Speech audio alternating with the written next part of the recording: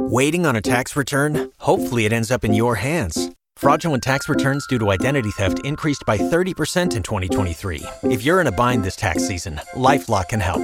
Our U.S.-based restoration specialists are experts dedicated to helping solve your identity theft issues. And all LifeLock plans are backed by the $1 Million Protection Package. So we'll reimburse you up to the limits of your plan if you lose money due to identity theft.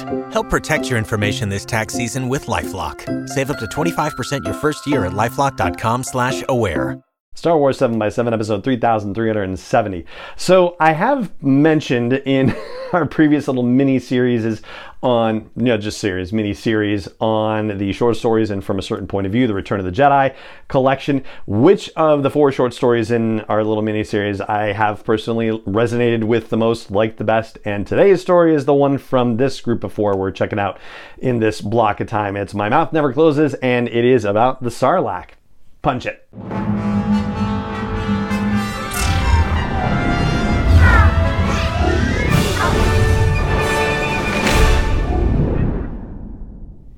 Hey Rebel Rouser, I'm Alan Voivod, and this is Star Wars 7x7, your daily dose of Star Wars joy. And thank you so much for joining me for it. So this is our third of 4 in this latest mini-series of looks at the short stories in the From a Certain Point of View collection celebrating the 40th anniversary of Return of the Jedi.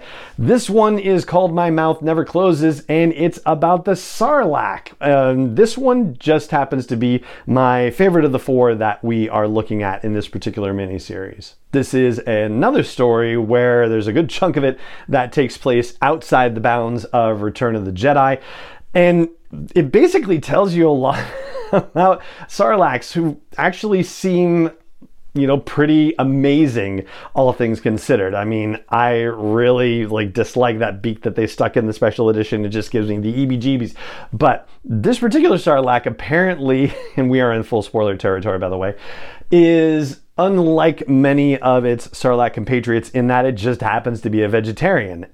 And it was somehow floating in space looking for a place to land and hang out, and came to Tatooine super far in the past, at the time when there were lush forests and rivers and water, like it was actually a tropical paradise, and leaves would fall off of trees into the Sarlacc's mouth, and that's how it would survive. It would subsist. But then it took a bit of a nap, apparently a very long one in human reckoning, but maybe not so long for Sarlaccs. And when it woke up, the whole place was an absolutely ruined desert, and we don't necessarily know why that was the case, but the story ends up having kind of environmental themes basically, and just considering how a planet can change from something so vibrant to something so desolate. And it's only actually recently that the phenomenon of throwing people into the Sarlacc pit has become a thing. However, the Sarlacc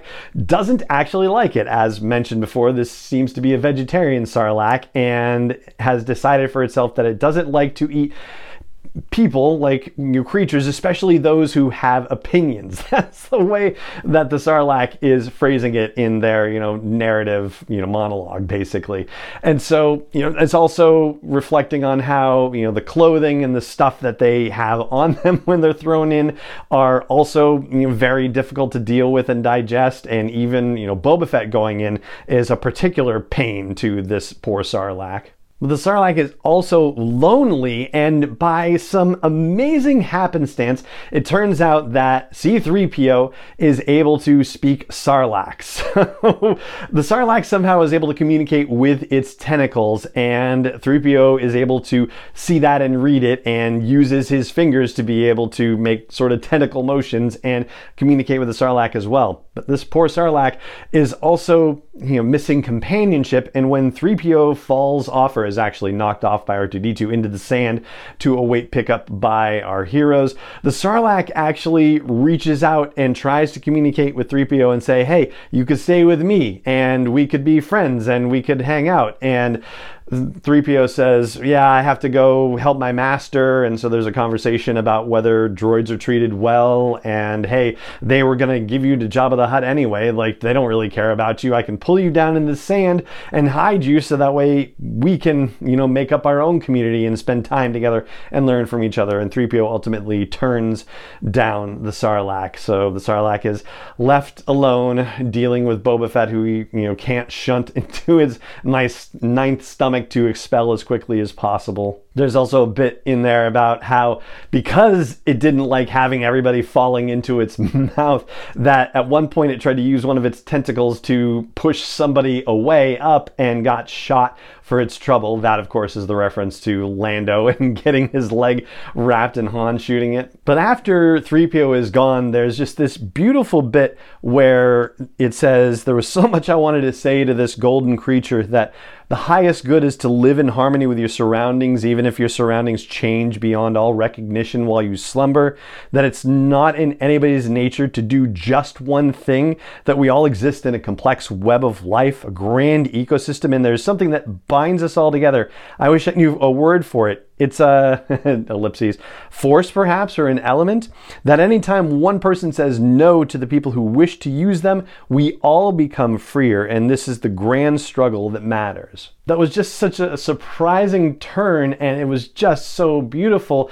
It was a really unexpected story, and funny and sweet and sad. It was just fantastic. So this one is from Charlie Jane Anders, My Mouth Never Closes, about the Sarlacc pit. This is definitely my favorite of the four that we're talking about in this particular set of stories from the From a Certain Point of View collection. And that is actually going to do it for this episode of the podcast. It just remains for me to say thank you so much for joining me for it, as always.